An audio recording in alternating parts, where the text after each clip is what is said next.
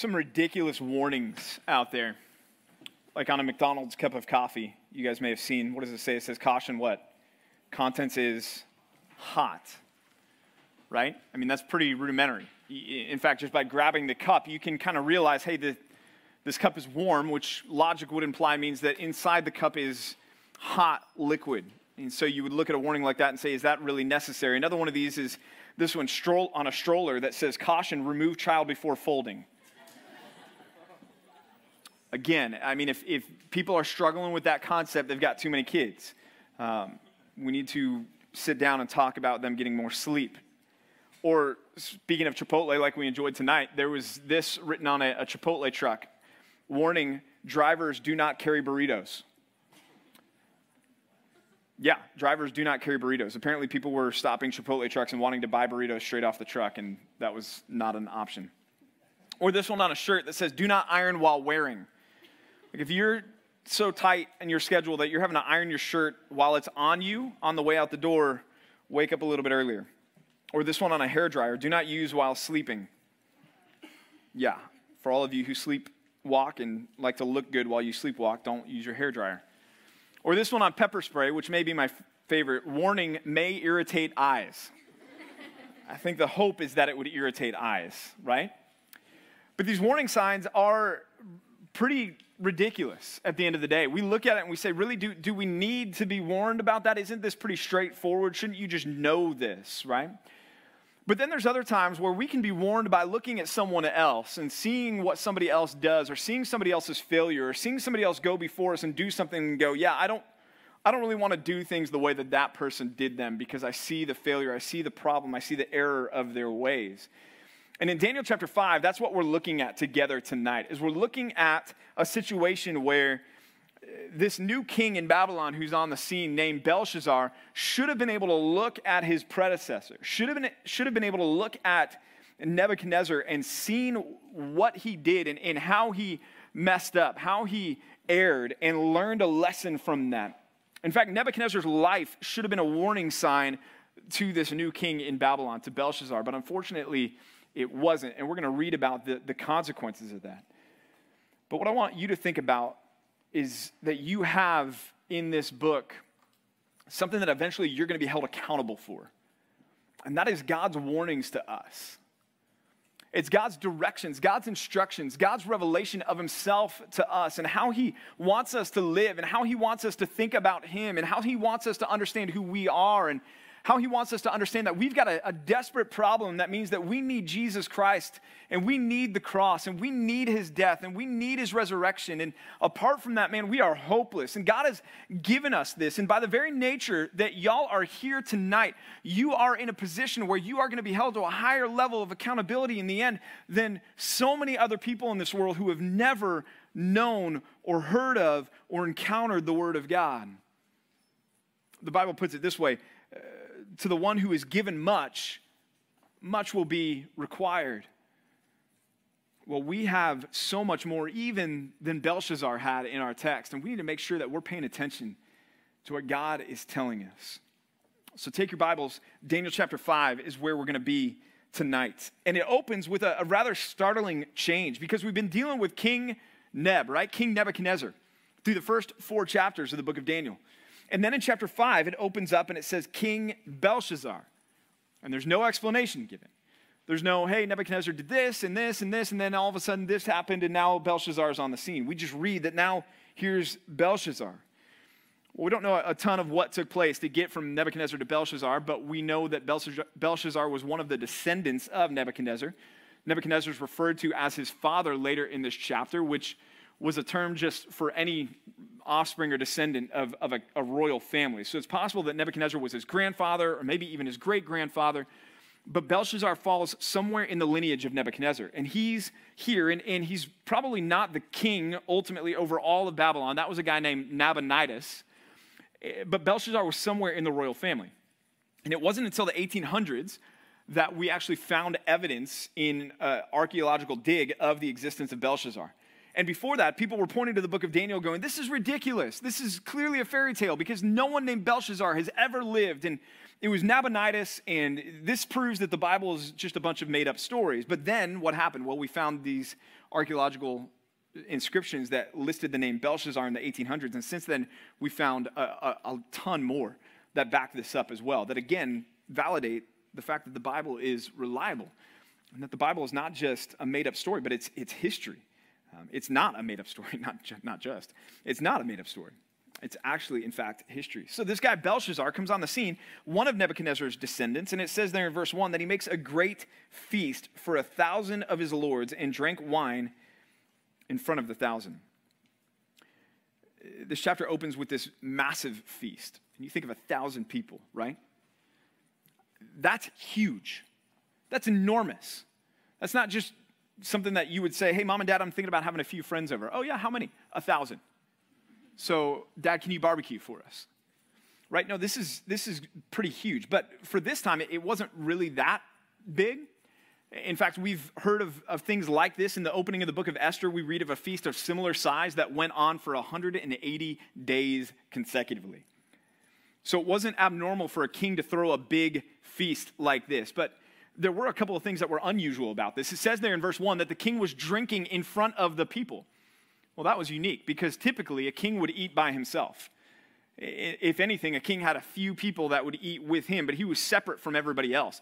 And so the fact that Belshazzar is in front of all of the people that are gathered, that's a little bit unique. There's something strange about this feast.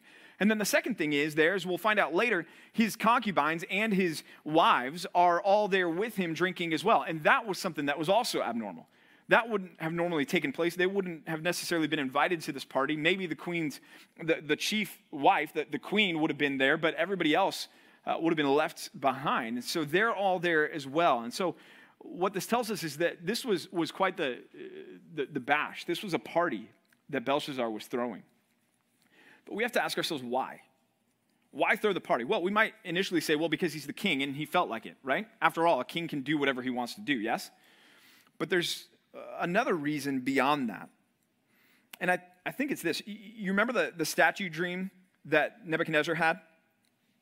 Yes? Okay. Well, the head of gold was who? Nebuchadnezzar in Babylon, yes? And then we got to the chest and the arms of silver. And who represented the chest and the arms of silver? This is bonus points if you remember back that far. Medo-Persia, right? The Medo-Persian Empire was the next empire to come on the scene. Well, as as Belshazzar, I may do that a couple times tonight, as Belshazzar is throwing this party, guess who's camped out outside of the walls of Babylon? The Medes and the Persians. In fact, at this point, the Medes and the Persians had conquered every part of the Babylonian Empire except for Babylon itself. So again, it begs the question, why in the world would Belshazzar be throwing a party while his enemies, the Medes and the Persians, were camped outside the walls of Babylon, laying siege to the city? There have been different suggestions as to why, but I think the main reason is Belshazzar had this opinion that Babylon would never fall, that the city would never fall. And if you remember back to us talking about Babylon back in chapter 2, it had these massive double wall defenses, right? This gigantic, huge, thick, tall wall on the outside. And then inside that, there was another secondary wall that guarded the city. So, I mean, Babylon was well guarded. It was going to be something unique and rare for anyone to ever be able to conquer Babylon. On top of that, they had the Euphrates River going straight through the city, which meant that they could farm and they could have irrigation for their crops and their food, which meant that they would never run out of food or water while they were being attacked from the outside in. And so as long as nobody could ever breach the walls, which these were impressive walls and there were 2 layers of them, the Babylonians were going to be fine inside their city. They didn't really need to do anything else.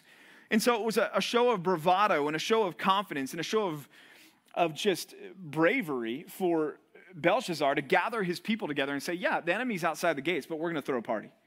We're going to pretend like we're fine because we feel like we're fine. We're going to think no one could ever attack us. No one could ever take us down.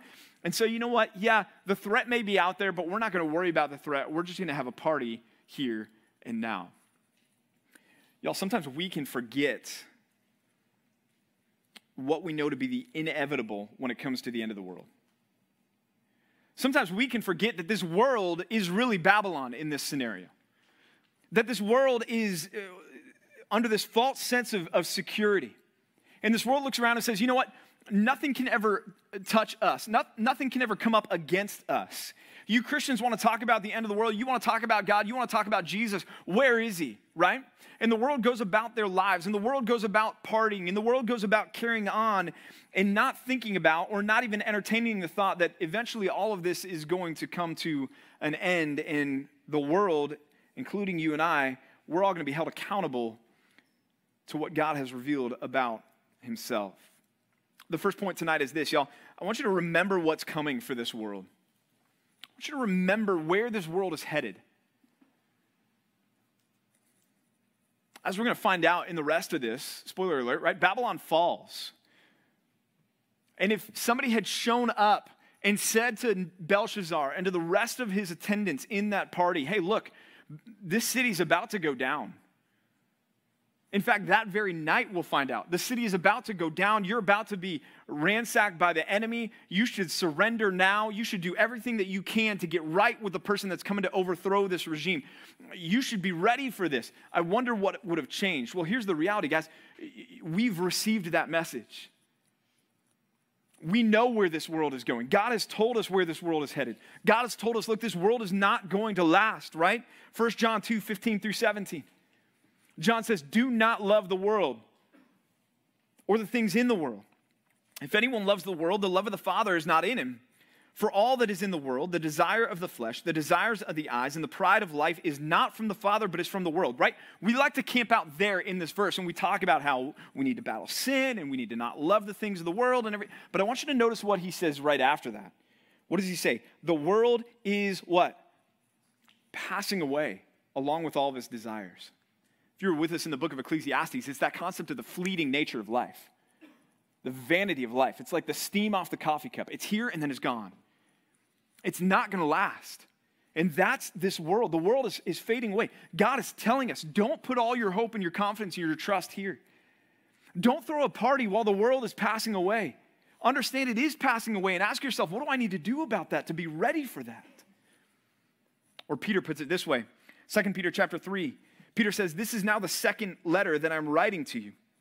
In both of them, I'm stirring up your sincere mind by way of a reminder that you should remember the predictions of the holy prophets and the commandment of the Lord and Savior through your apostles, knowing this, first of all, that scoffers will come in the last days with scoffing, following their own sinful desires. They will say, where is the promise of his coming? For ever since the fathers fell asleep, all things are continuing as they were from the beginning of creation, okay? So this is the world looking at Christians going, you Christians are talking about the end of the world. You're talking about Jesus coming back. Where is he? Peter said, don't be surprised when people come and say those things, because they will come and say those things. They are going to push back on you. So what should we do? Well, Peter says, look, these people that want to challenge and say, well, look, everything's fine, so let's go on partying. He says, look, they're deliberately overlooking this fact that the heavens existed long ago and the earth was formed out of water and through water by the word of God. And that by means of these, the world that then existed was deluged with water and perished. What's he talking about there? He's talking about from Genesis chapter 6, he's talking about the flood, right?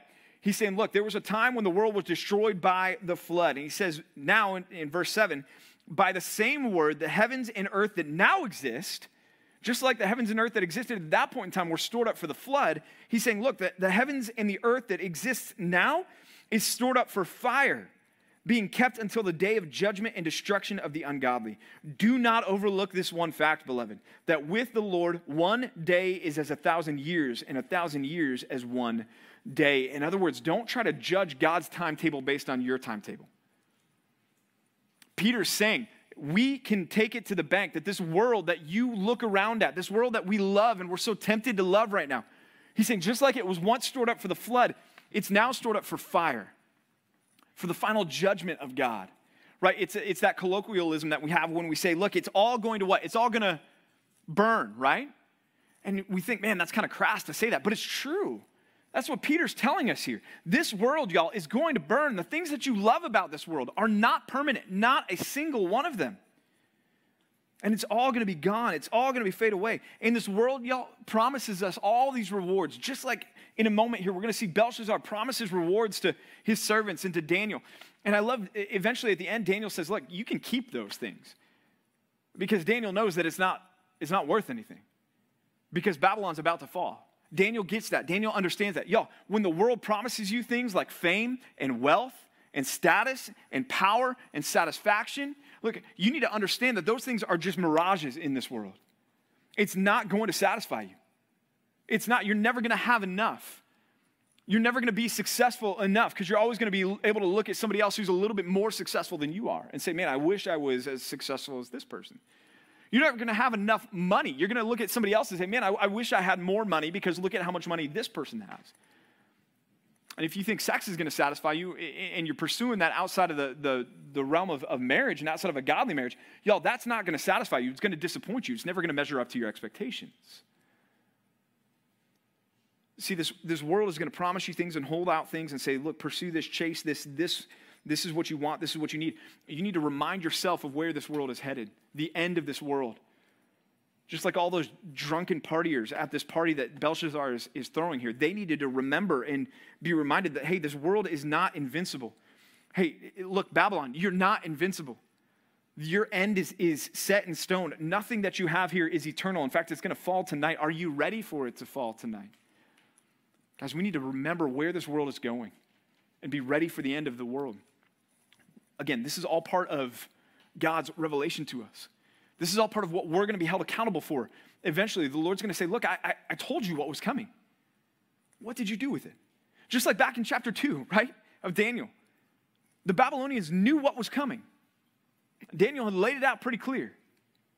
They knew what was headed their way, and yet, what did they do? Rather than deal with it, they threw a party. Peter talks to us later on in that same passage from 2 Peter 3 about how we should live in light of the fact that we know what's coming. He says, since all these things are thus to be dissolved, what things?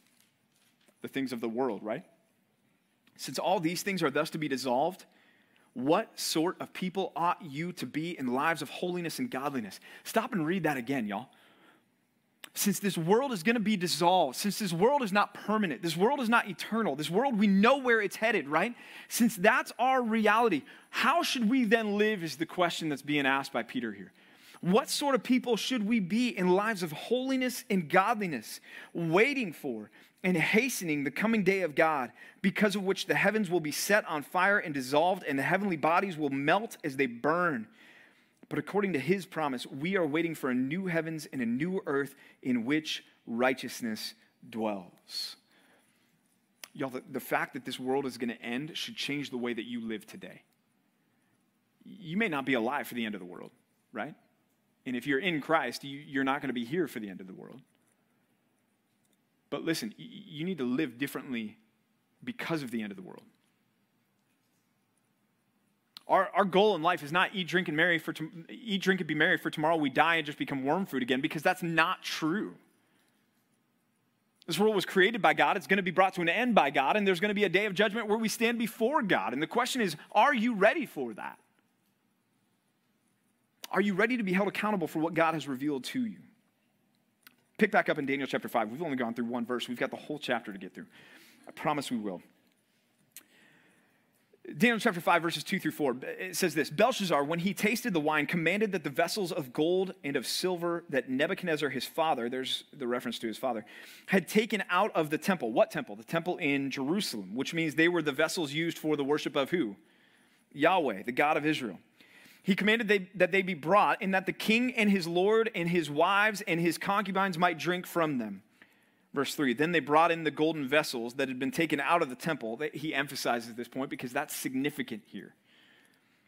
They brought in the golden vessels that had been taken out of the temple, the house of God in Jerusalem. Again, just in case you were forgetting what these were.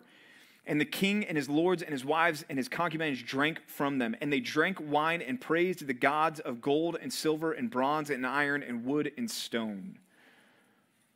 Y'all, in what can only be described as a drunken stupor, Belshazzar calls for the vessels that were taken from the temple in Jerusalem.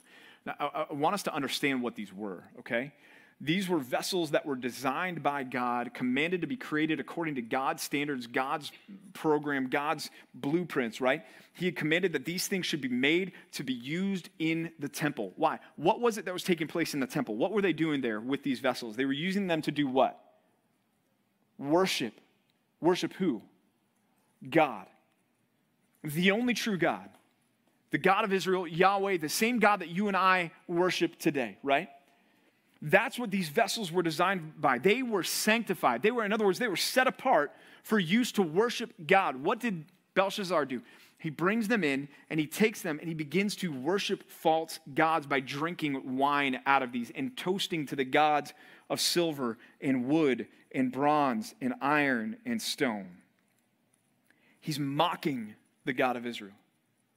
In fact, this is so intentional. Think about it this way. When Nebuchadnezzar ransacked Jerusalem, he went into the temple and he took these things. He took these vessels. He took these cups, these goblets, and the other things. And he takes them back to Babylon. And Nebuchadnezzar, not even Nebuchadnezzar, dared to do what Belshazzar is doing here. Instead, Nebuchadnezzar took them and he put them in the house of his god, most likely Dagon. Or Marduk, sorry, not Dagon. Dagon was Philistines. Marduk is Babylonians. He took them and put them in the temple of Marduk because it was a symbol that for him that Marduk was greater than Yahweh. That's bad, right? That's bad enough. That's significant. But to take them then and to use them, vessels that were created to worship God and to use them to worship stone and iron and wood, this is unbelievably heinous. There were plenty of gods, right, that Belshazzar could have attacked and made fun of. In fact, he could have gone after the gods of the Medes and the Persians that were right outside his walls. But instead, he goes after the God of Israel.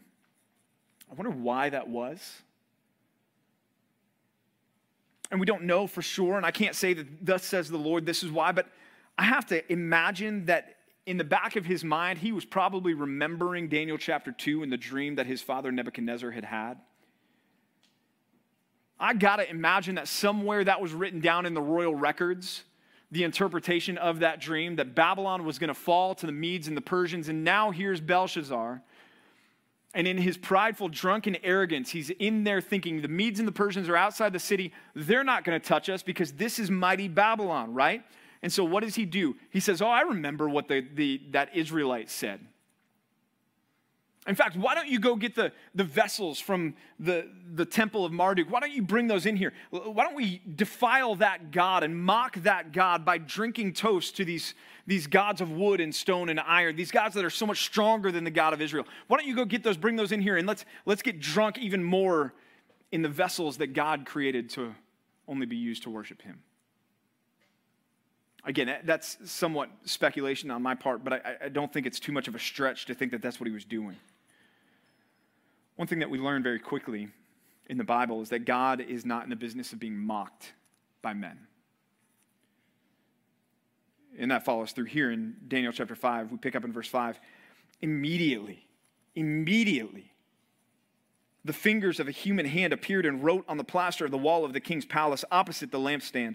And the king saw the hand as it wrote. Then the king's color changed, and his thoughts alarmed him, and his limbs gave way, and his knees knocked together. The king called loudly to bring in the enchanters and the Chaldeans and the astrologers. We've seen this before, haven't we?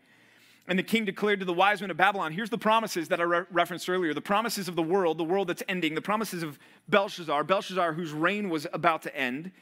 And he says, whoever reads this writing and shows me its interpretation shall be clothed with purple, a royal color, and have a chain of gold around his neck, and shall be the third ruler in the kingdom. That's why we believe that Belshazzar was not the actual king, but Nabonidus was. Nabonidus 1, Belshazzar 2, whoever interprets this writing, 3. He shall be third in the kingdom.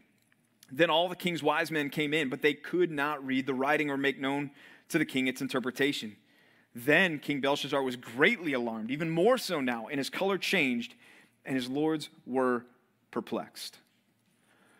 Okay, so a drunk guy seeing things is not surprising, right? But this is more than that, because other people see the same thing. In fact, people that weren't at the party are called in. The wise men are called in. And they see the writing on the wall as well, and yet they are not able to interpret it either, even with all of these promises of reward. Guys, this was no drunken vision. This was a divinely appointed event. This was God showing up and confronting Belshazzar in his pride and his arrogance.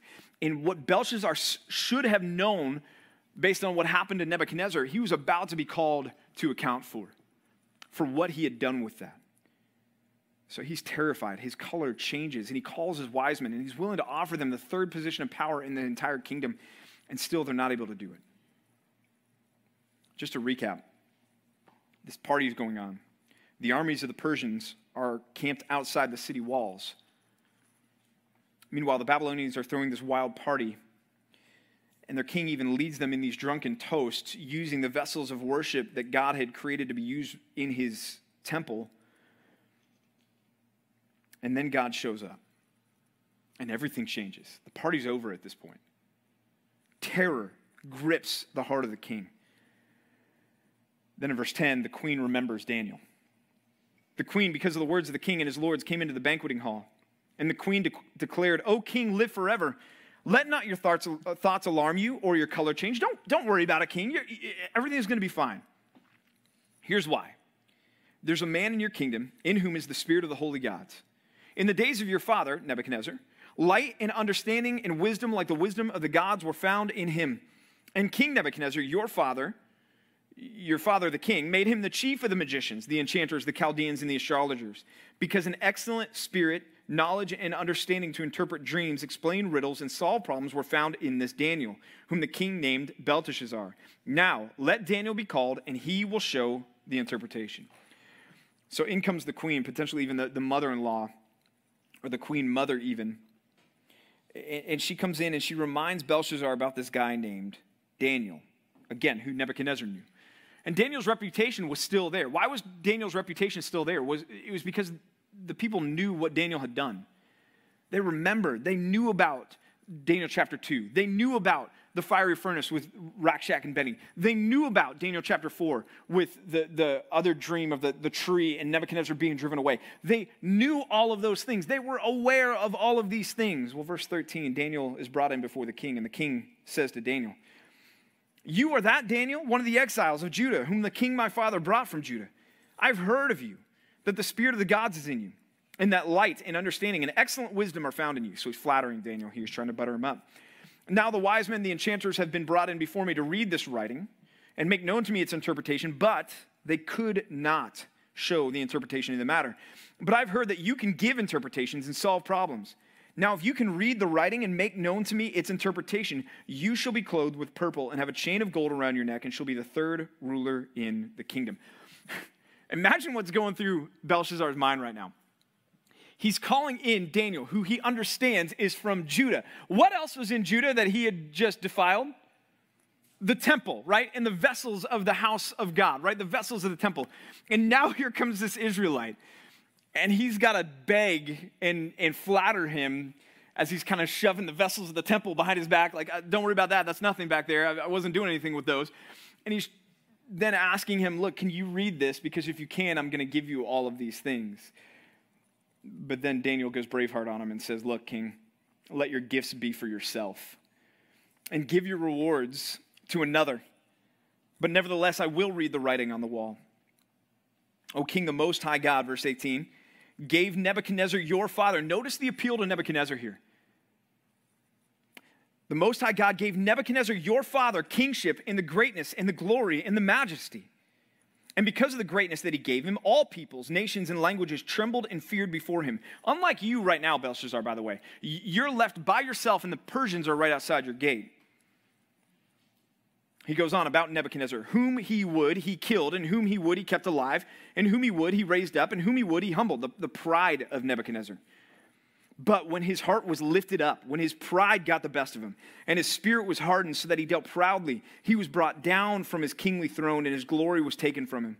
He was driven from among the children of mankind, and his mind was made like that of a beast, and his dwelling was with the wild donkeys. He was fed grass like an ox, and his body was wet with the dew of heaven, until he knew that the Most High God rules the kingdom of mankind and sets over it whom he will." So Daniel responds, and the first thing he does is he says, King, you can keep your rewards. Why? Well, number one, because Daniel didn't really care about any of that stuff because he was most concerned with honoring the Lord. But number two, he knew what was coming. He knew that this power, being third in the rank here, was not going to last any longer than the rest of the party, the rest of the evening. So it says, look, you can keep those. In fact, you can just give them to somebody else. But then the second thing he does is he appeals to Nebuchadnezzar. And he goes back over Nebuchadnezzar's life. And specifically, he wanted the king to remember why Nebuchadnezzar had been brought low. And we can sum it up really with one word. And what is that? He had the sin of pride. The sin of pride. Arrogance, right? That he lifted himself up against the God of heaven. And Daniel's telling Belshazzar, look, Belshazzar, do you not remember this? Do you not remember that the God of heaven humbled Nebuchadnezzar? And you think that you're any different than him? He's setting the stage and looking at the king and going, King, why weren't you warned by this? Look at verse 22. You, his son, Belshazzar, have not humbled your heart, though you knew all this. But you have lifted yourself up against the Lord of heaven, and the vessels of his house have been brought in before you, and you and your lords and your wives and your concubines have drunk wine from them. And you've praised the gods of silver and gold and bronze and iron and wood and stone, which do not see or hear or know, but the God in whose hand is your breath. Notice this. The God in whose hand is your breath, king, and whose are all your ways, you have not honored. We read over that. Guys, Daniel wasn't here when he was toasting the gods of wood and iron and stone. How does he know this? Because God is speaking through him. Because this is God through Daniel confronting Belshazzar, saying, Belshazzar, you fool. Did you not remember what happened to Nebuchadnezzar? Did you not learn from his pride? How dare you lift up your heart against me in pridefulness, is what God is saying here. How could you not get it? How dense must you be? Y'all, how does the phrase go? If we don't learn from the past, we're doomed to what? Repeat it. If we don't learn from history, we're doomed to repeat it. And that's the situation here with Belshazzar. Not learning from the example that he had in Nebuchadnezzar. Not learning, hey, I got to be careful about what's gone before me. And y'all, we need to be careful that we're not doing the same thing with God's word. That as we read God's word, we're understanding that this is instruction to us, yes, on how we should conduct ourselves, but also God has put within this book examples of how not to do it. God has included the memes, so to speak, within the pages of Scripture. You're doing it wrong. And he said, hey, don't do it this way. And we need to pay attention to that, and we need to heed those things, and we need to realize, just like those warning labels I was talking about at the beginning, just like it'd be just stupid to take a cup of hot McDonald's coffee and go, warning, contents is hot. All right, well, let me see how that is for myself, and dump it on your lap. Guys, that's just as dumb as Belshazzar, and that's just as dumb as you and I not listening to and conforming to what God wants us to do in the Bible. Second point tonight is this. Don't waste God's warnings. Don't waste God's warnings. Y'all, I think sometimes we forget that we live in 2021, not one. We forget that we live with safely 6,000 years or so of human history that has already happened before us. And the majority of it, in fact, most of it is recorded for us in this book. And so as we look back over the 4,000 plus years recorded in this book, and now the last 2,000 years that we can just look at what is in comparison to this modern history, we need to learn from these things. Most importantly, from God's word. It was amazing when we went to Israel. We went to town after town after town in Israel. And the way that it would work in ancient times, and we even see this at times in the Bible, is a conquering nation would come in and they would destroy a city and wipe out all of its walls, and they would even burn it, and then they would build their next layer on top. And then another army would come in and wipe that one out and then build theirs on top of that. And so you get what's called these tells, right? These mounds. And these archaeological digs are dug into these tells, into these mounds, and you're literally going through generation after generation after generation. You're going through empire after empire after empire and tracing the flow of history all the way through. And you realize when you're there, man, there have been a lot of people that have lived before us. In fact, we were in Jericho, and there were no walls, right, because they're gone. Because Joshua fit the battle of that and did the whole, and all the walls came tumbling down. But we were in Jericho, and they're doing digs there, archaeological digs there, and I remember coming up at this one, and there's this round pillar, and you could tell, right? You can tell when something is man-made. And we looked at that pillar, and I remember looking at our guide there and saying, hey, where does that date? Is that post-Jericho? And he said, oh, no, not at all. He said, that goes back, we're thinking to about 3000 BC. 3000 BC. That's phenomenal. In fact, here's a picture from an area in Israel called Caesarea Maritima, okay? This is where Paul was imprisoned when he was writing the prison letters, was in Caesarea Maritima. This is where Herod had a palace up there as well at the time. But this is as you walk into Caesarea Maritima, and you see the thing on the pillars there. I don't want you to pay attention to that. I want you to look at this thing, the piece of rubble in the weeds there, okay? That piece of rock in the weeds there, it's actually a piece of a pillar. That's older than our entire nation. And it's chilling in the weeds.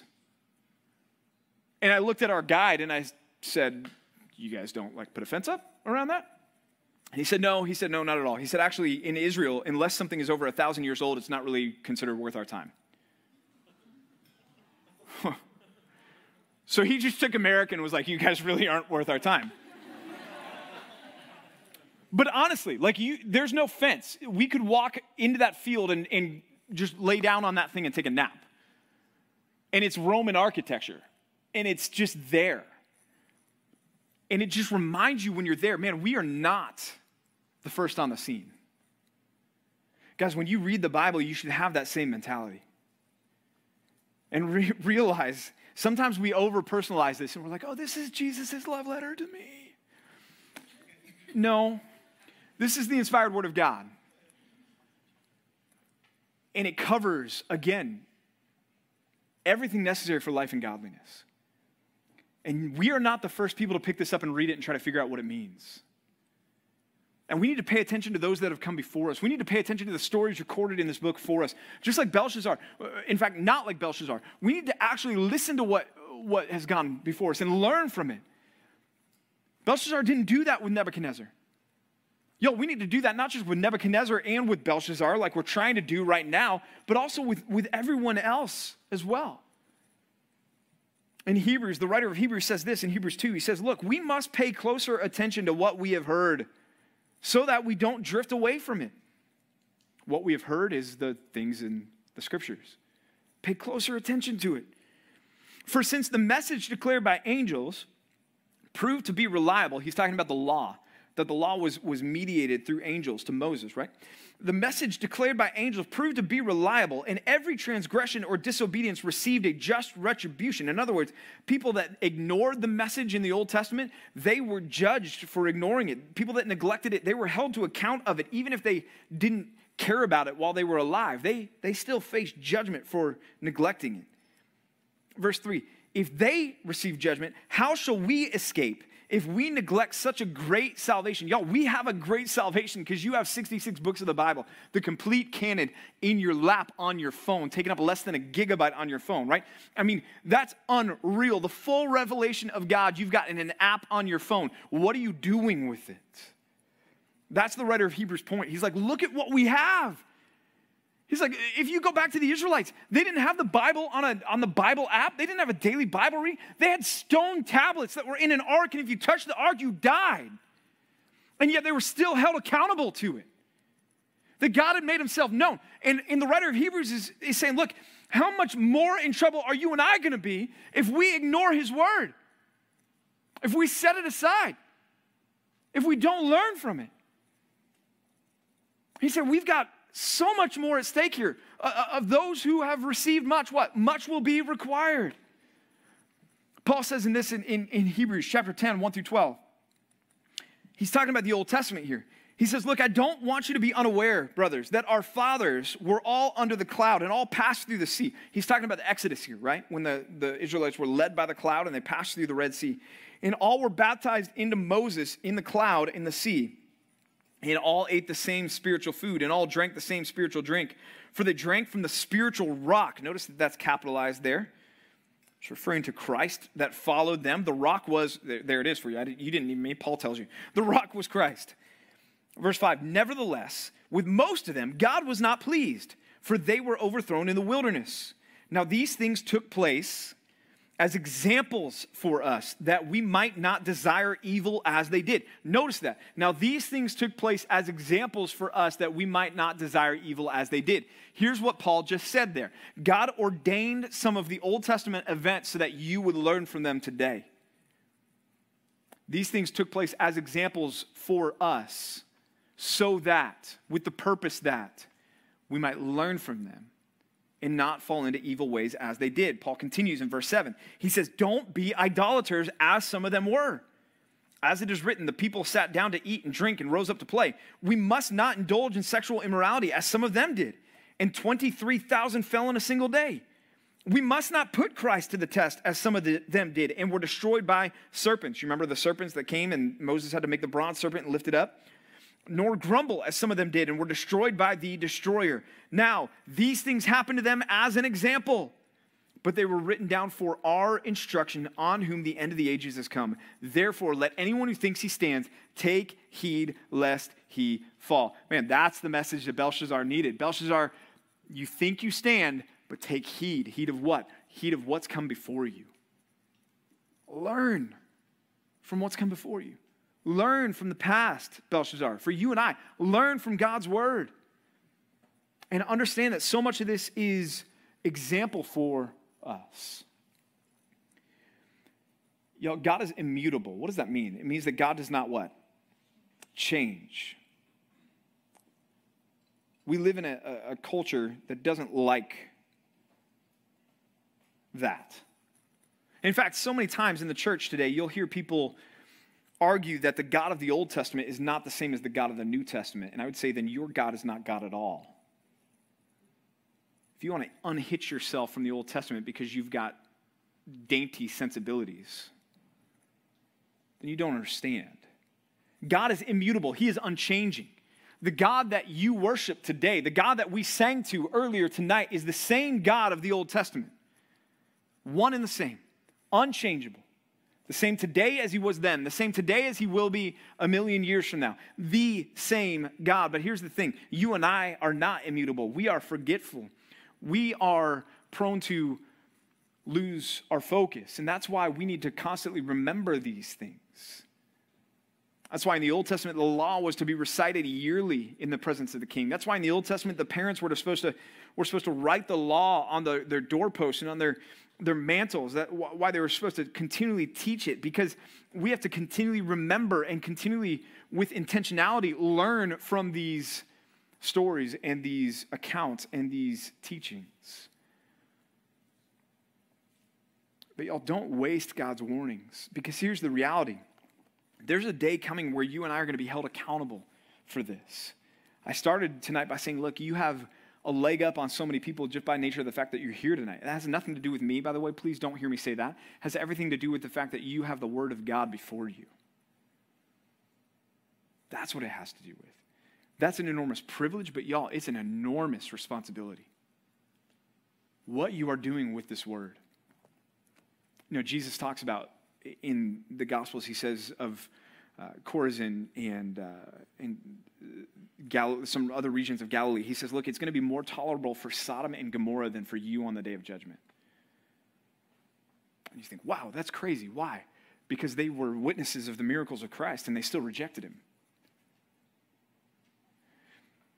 Y'all, there are different levels of accountability that we will face in hell. Hell is going to be hellacious for everyone that is there. Don't get me wrong on that. It's not as though there's going to be some areas that are a relief or not miserable. No, all of it's miserable.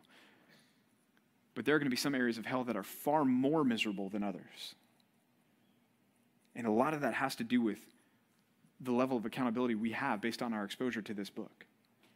What have you done with this? Don't waste God's warnings, y'all. Look at verse 24.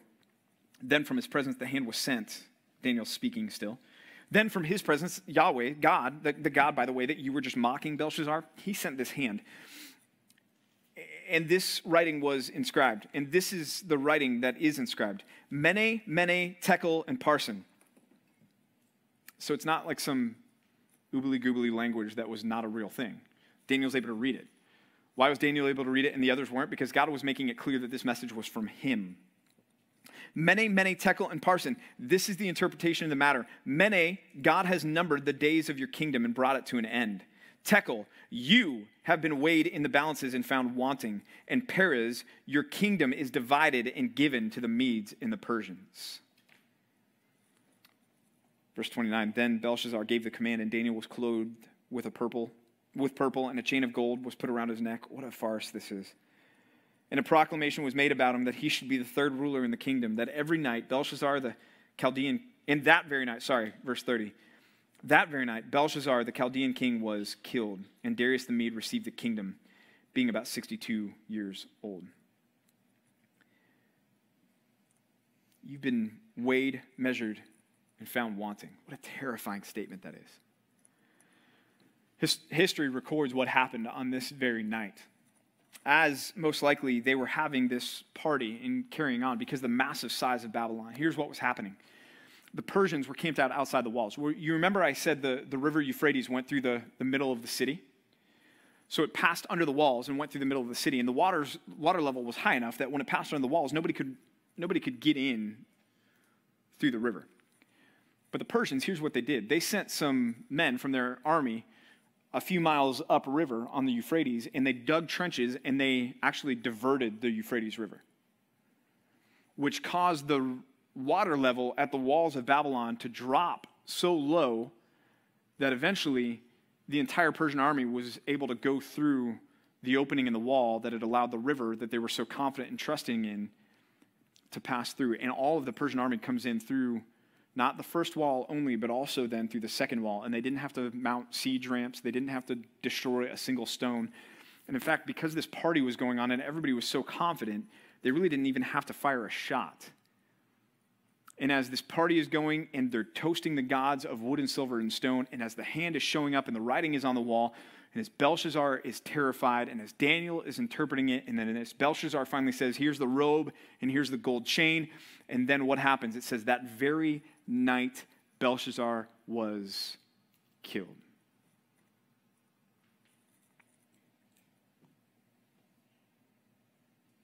Y'all, the writing on the wall. It's where we get that phrase, by the way. The writing on the wall. It means that something's a foregone conclusion. And the reason is because of this story. The writing on the wall to Belshazzar, had said, look, you don't measure up. You have been measured. You have been weighed. And we might think to ourselves, well, is this fair? Of course it's fair. He had every opportunity to learn from Nebuchadnezzar. He had every opportunity, just like Paul would say in Romans 1, right? To look at creation and see that there's a creator God. He had every opportunity, and he rejected, and he mocked, and he was arrogantly opposed to the God of creation. And he was weighed against his standard, and he was found wanting. And his life ended, but more tragically than that, we know where Belshazzar is currently right now, and that is still suffering under the wrath of God for all of eternity. Y'all, that evaluation is coming for all of us. The writer of Hebrews says it exists for us, humans, to die once and then comes judgment. There's no second chance. That day is set. Psalm 139 says, the number of our days God has set in stone before even one of them came to pass. And so your appointment with the Lord as the judge is set. Your appointment, your time slot before the Lord where he will say, you've been weighed, you've been measured, and then deliver the verdict, that day is set in stone. And the question is our third point, are you ready? Be ready for your own evaluation. Be ready for your own evaluation. See, here's the thing, guys. To go back to our first point here, to remember what is coming for this world,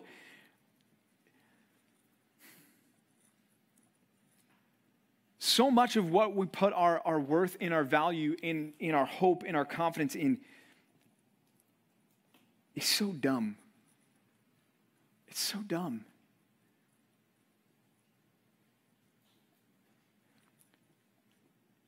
Being caught up in trivial things, things that don't matter, and living your life in rebellion to God, thinking that you have everything in front of you and you've got plenty of time and you'll deal with things later when you grow up, or just if you just don't care. Guys, this day is coming for you. And I'm not trying to get morbid and scare you with death. I'm trying to say, look, you can be ready for your own evaluation. And that's what I want you to see. I want you to understand. I want you to own. I want you to live in the reality of the fact that you can be prepared to stand before the God of this universe. And you can be prepared for him to say, you've been weighed, you've been measured, and look, welcome. Come into eternity in the presence of my glory. You can be ready for this. And the best way for you to do that, in fact, the only way for you to be ready, is to ensure that you have repented from your sins and put your faith in Jesus Christ as your Lord and Savior. That is the only way for you to be ready. And that is the most important thing that you can do tonight. Most important thing.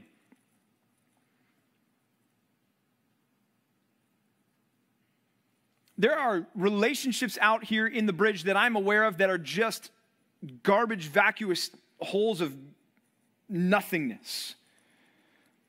And some of you have put all of your hope and confidence in these relationships, and you're just wasting away your life. And you're just playing games, and you're throwing a party when the world is headed for its end. There are things that you want to do with your life, and there are goals and dreams and ambitions that are not pleasing to the Lord that exist out here that you guys just need to let go of in order to pursue Christ. There are things that you love more than Jesus, and I just want to plead with you and beg with you. Let them go.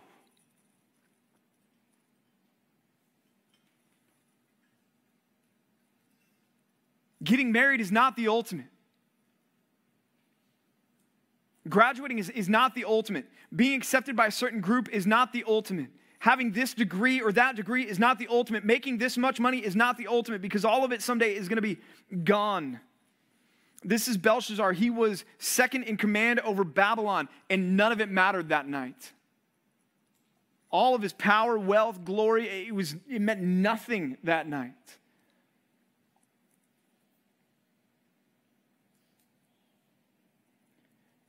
You guys, we have been exposed to so much truth of God's word, and that's such a blessing, and yet at the same time, like I said earlier, it's such a great and heavy responsibility for us. Because listen to what Paul says in Romans 1. In fact, grab your Bibles, open them up to Romans 1:18. Flip over to Romans 1:18. I want you to see this.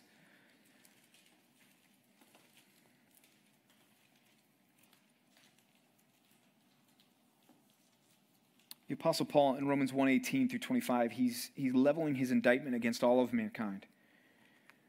I want you to pay attention to this. He says, "For the wrath of God is revealed from heaven against all ungodliness and unrighteousness of men who by their unrighteousness suppress the truth." And notice the extent of the revelation that indicts them as guilty here. Verse 19, "For what can be known about God is plain to them, because God has shown it to them. For his invisible attributes, namely his eternal power, divine nature, have been clearly perceived ever since the creation of the world and the things that have been made. So they are without excuse. For although they knew God," how did they know him? By the existence of creation. "They did not honor him as God or give thanks to him, but they became futile in their thinking. And their foolish hearts were darkened. Claiming to be wise, they became fools and exchanged the glory of the immortal God for images resembling mortal man and birds and animals and creeping things. Therefore, God gave them up in the lust of their hearts to impurity, to the dishonoring of their bodies amongst themselves, because they exchanged the truth about God for a lie and worshiped and served the creature rather than the Creator, who is blessed forever. Amen." Look at verse 18. "The wrath of God is revealed against all ungodliness and the unrighteousness of men, who by their unrighteousness have suppressed the truth." What truth? The truth of creation. Guys, the truth of creation cannot save anyone. What it can do is say that there's a creator God who can save. And so the level, the bar for the wrath of God being revealed is ankle deep. Here's what I mean. Y'all have been exposed to the Word of God and the gospel of God, which can save. How much greater wrath do you think God has in store for those who have been exposed to this and still rejected and suppressed and ignored this? Guys, are you truly ready for your own evaluation?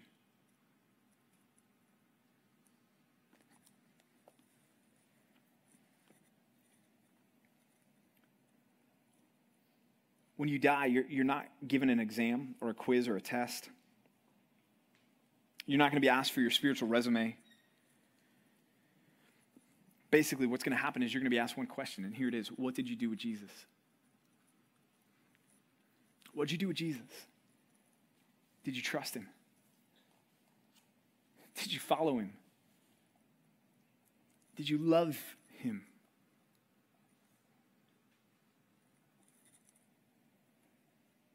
How you answer that question is going to determine the rest of your evaluation.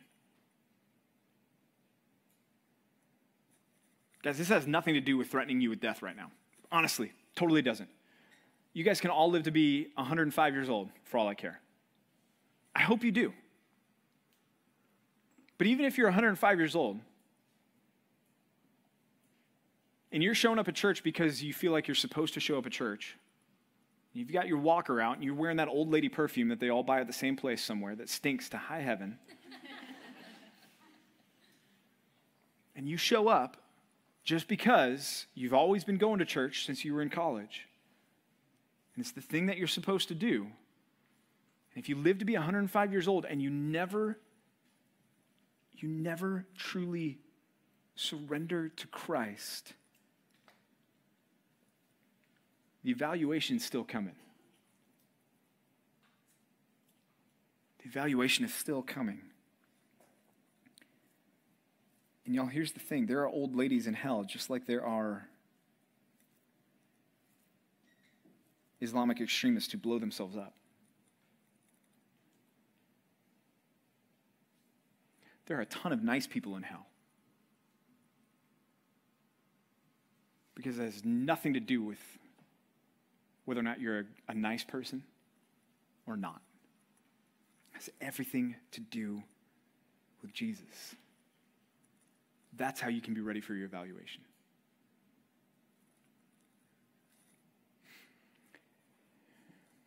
We live in 2021 with roughly 6,000 years of human history in our rearview mirror.